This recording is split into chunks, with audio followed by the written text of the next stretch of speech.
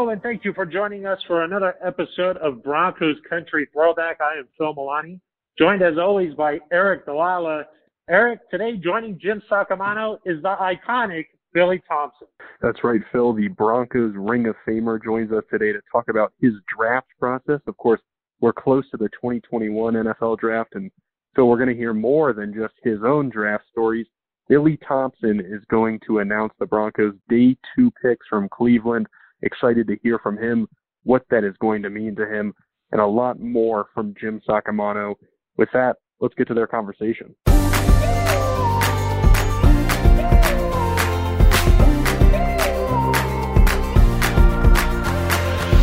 We are honored today to be talking on Broncos Country Throwback, our podcast, with BT, Billy Thompson, the forever captain of the Broncos and truly one of the most beloved players we've ever had in the orange and blue. BT, it's great to talk to you, and thank you so much for being on Broncos Country Throwback. It's my pleasure, Jim.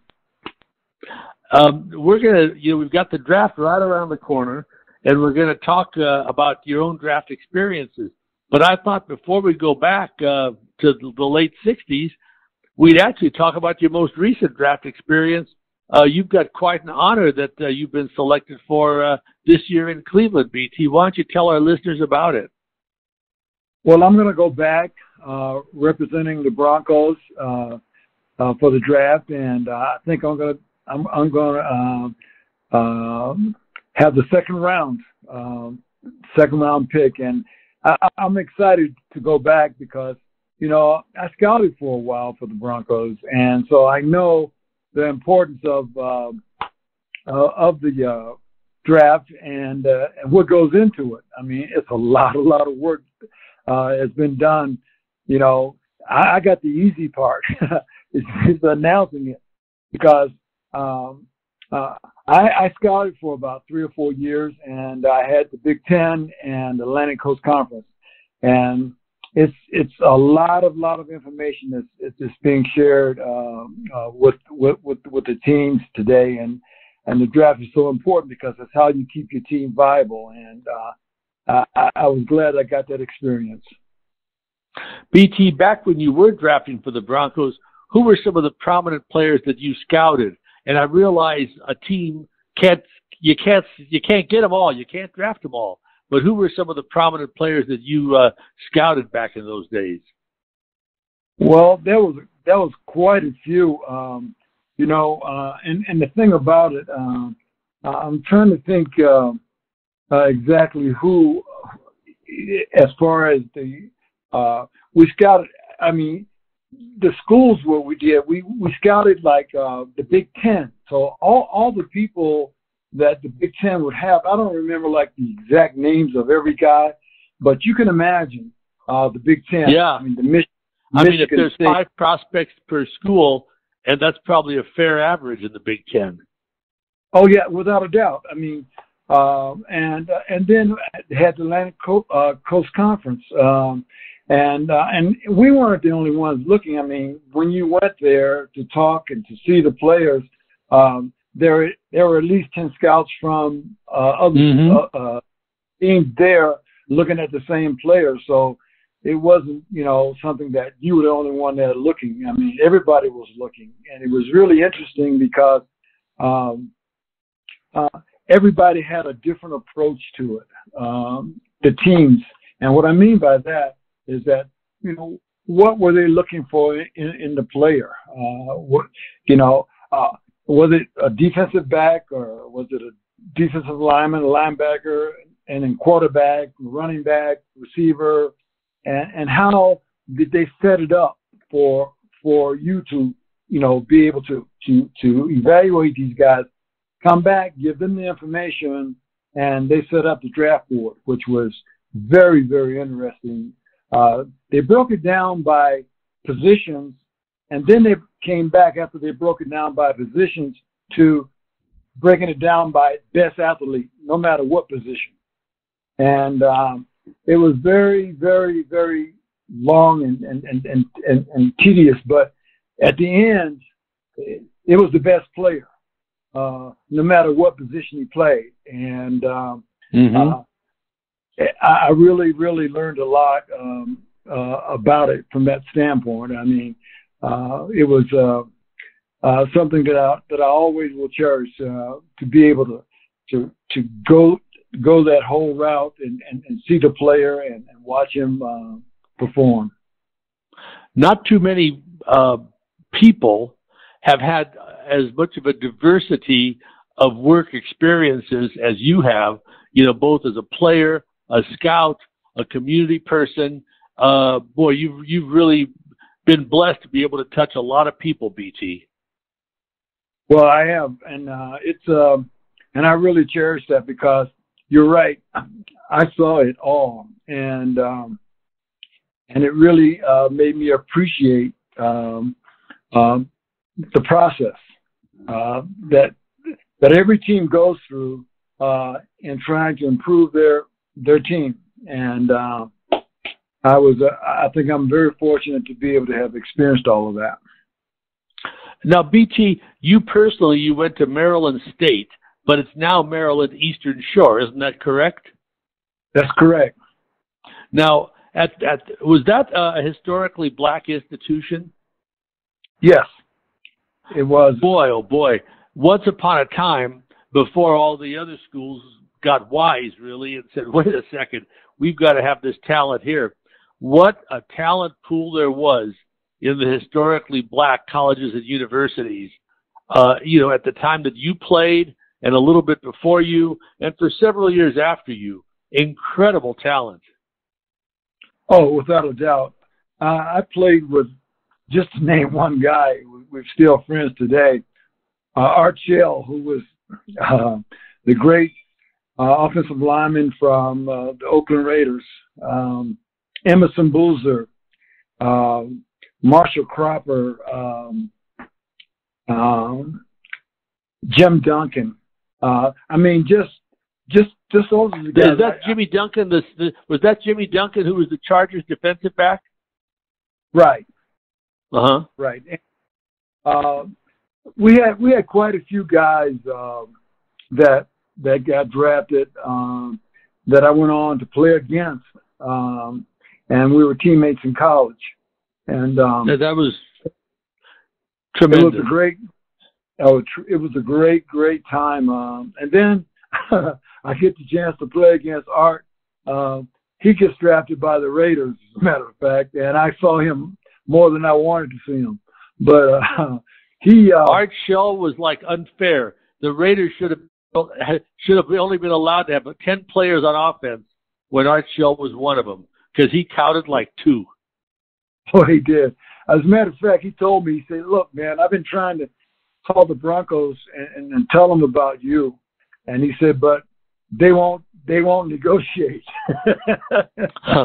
Well, let's go back then to when you were in college, and before even. When did you first think in your own mind, and you're very humble, but everybody has thoughts in their minds. Back when you're a young kid, you're playing, when did you first begin to think, I can play professional football, or frankly, professional baseball could also have done? Well, Jim, I've always, thought that, whatever I do, I'm gonna give it my best. And so, I wanted to make sure I got my degree, because, to me, that was the most important thing. But what were you going to do if I didn't play football?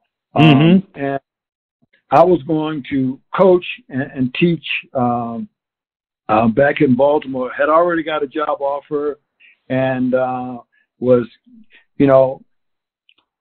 pretty much set that that's what I was going to do. If I didn't get drafted, I wanted to try to play pro ball, but if I didn't, I had something to fall back on, and so I didn't put all my eggs in one basket. As a matter of when I did my student teaching, the principal told me, say, well, you know what, Billy, if you don't play, we'd love to have you back with us. And so I had people calling me like that, places I'd gone. And so I was hoping I got drafted, but it wasn't 100% sure. I wasn't that cocky, but well, you weren't that cocky, but you were that good. Well, I don't know, but I wanted to make sure I had my bases covered. And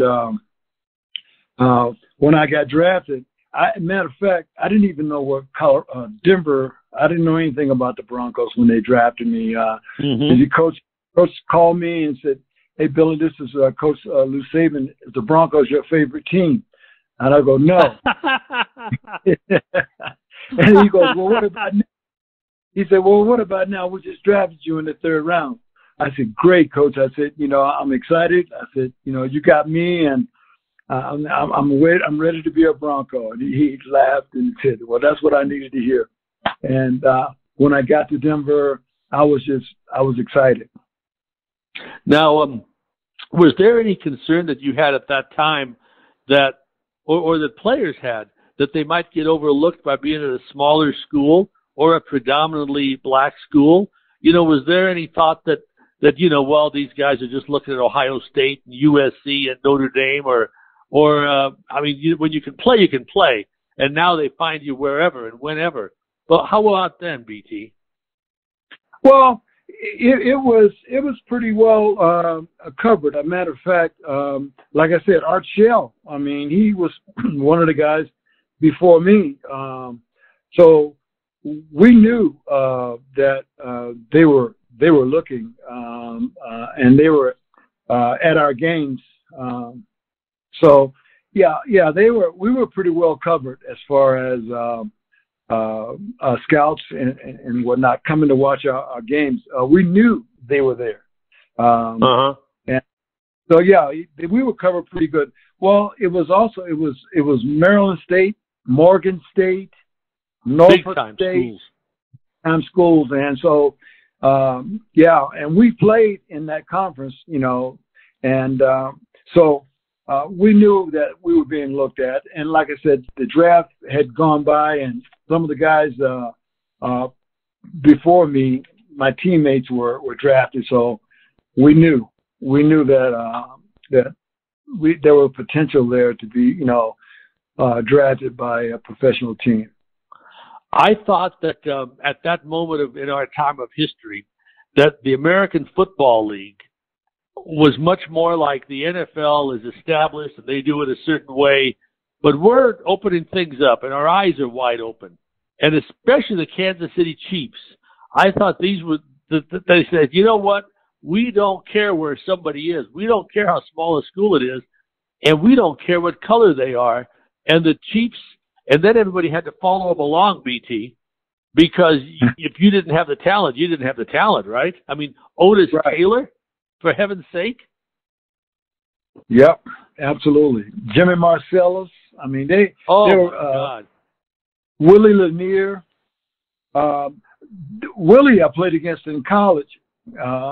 So some of these guys I saw before I got to the Broncos. So I knew about him anyway. I mean, he was quite a player.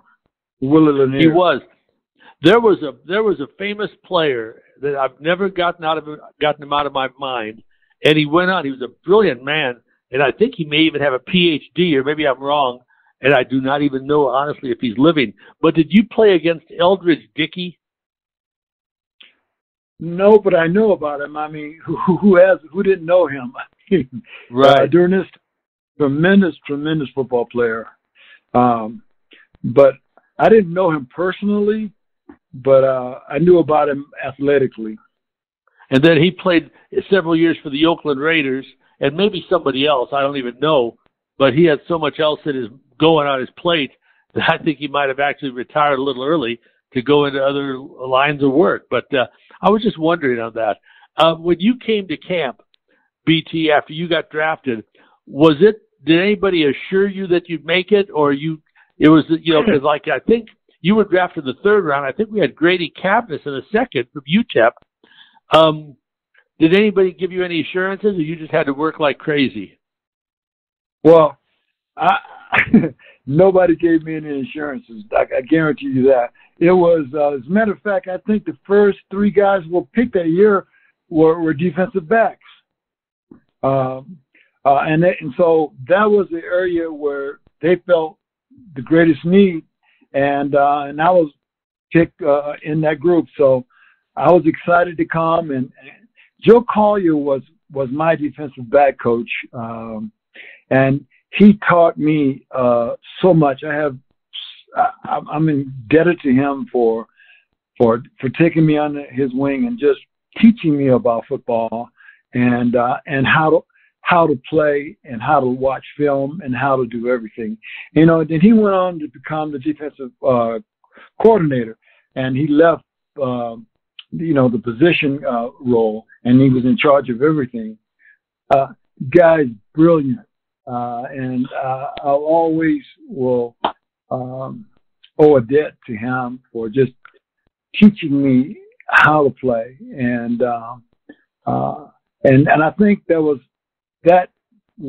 what he did was enable me to play a lot longer, because the older you get, I think you lose a little bit in the speed and the athletic. Oh, but it's all up, but it's upstairs above the neck, though. It's upstairs above the neck, exactly, and that's what I'm saying. He enabled me to stay for a little while longer because of the way you prepare for the game, and I'll always be indebted to him for that. Now, I know that when the Broncos drafted you, you made your mark very early. This record might since have been tied, but at that time, you led the AFL as a rookie in both kickoff returns and punt returns, and the only one ever to do it in the same year. And it's possible that somebody has done it since. I don't even know. But it didn't take long at all before somebody could realize that, boy, were you special, BT. I'm not just saying that. That's the truth, and you know it is. Well, I appreciate it. You know, all I wanted to do was help the team. And I remember Coach Saban asked me, he says, Billy, we're going to ask you to run back punts and kickoffs. Are you going to be okay with that? And you're going to be starting corner. And I said, well, sure, Coach. You know, I'm ready. And I did it. And the reason why I was focused because we needed it. And I thought I could help. And he gave me the opportunity to do it. And so, you know, the rest is history. I mean, you don't do it by yourself. I mean, I had people blocking and everything, and it was just me back there catching it and doing something with it. And so, and I enjoyed doing it. I mean, even though it was an extra load because, you know, playing defensive back, you got your hands full already. And well, you know, one of the things that I have proudly hanging in my kind of my display area is when I retired, the Broncos gave me a number 36 jersey with my name on it. Well, I'm very proud of the fact. I'm very proud of the fact that when I think of 36, I don't care how many guys come or go. I don't care. You're the only one. We were having a discussion with my wife and I and another couple not too long ago, maybe 2 weeks ago at a restaurant. And somebody said to her, who's your favorite Bronco all time? Well, that's a heck of a question because we've had so many great players. And she answered and said, oh, I don't know. There's different eras and different years and so forth. But still, and this is a long time after the fact, and you know what I'm going to say, she said, I'd have to say Billy Thompson. And I still think that's you can't blow much smoke at her. So I think that's a good answer. You know, you're very humble. I know that when you were a senior and the Broncos were scouting you, you also played running back for a game, and you had a terrific game, had a 100-yard game. You want to explain how that came to happen? Yeah, well, I mean, it happened just like that. I mean, all the running backs, which is unbelievable, were hurt. I couldn't go. And the coach said, well, we need a running back. We got to get somebody back there. We need help. So I raised my hand. He goes, Thompson, come on, man. I said, no.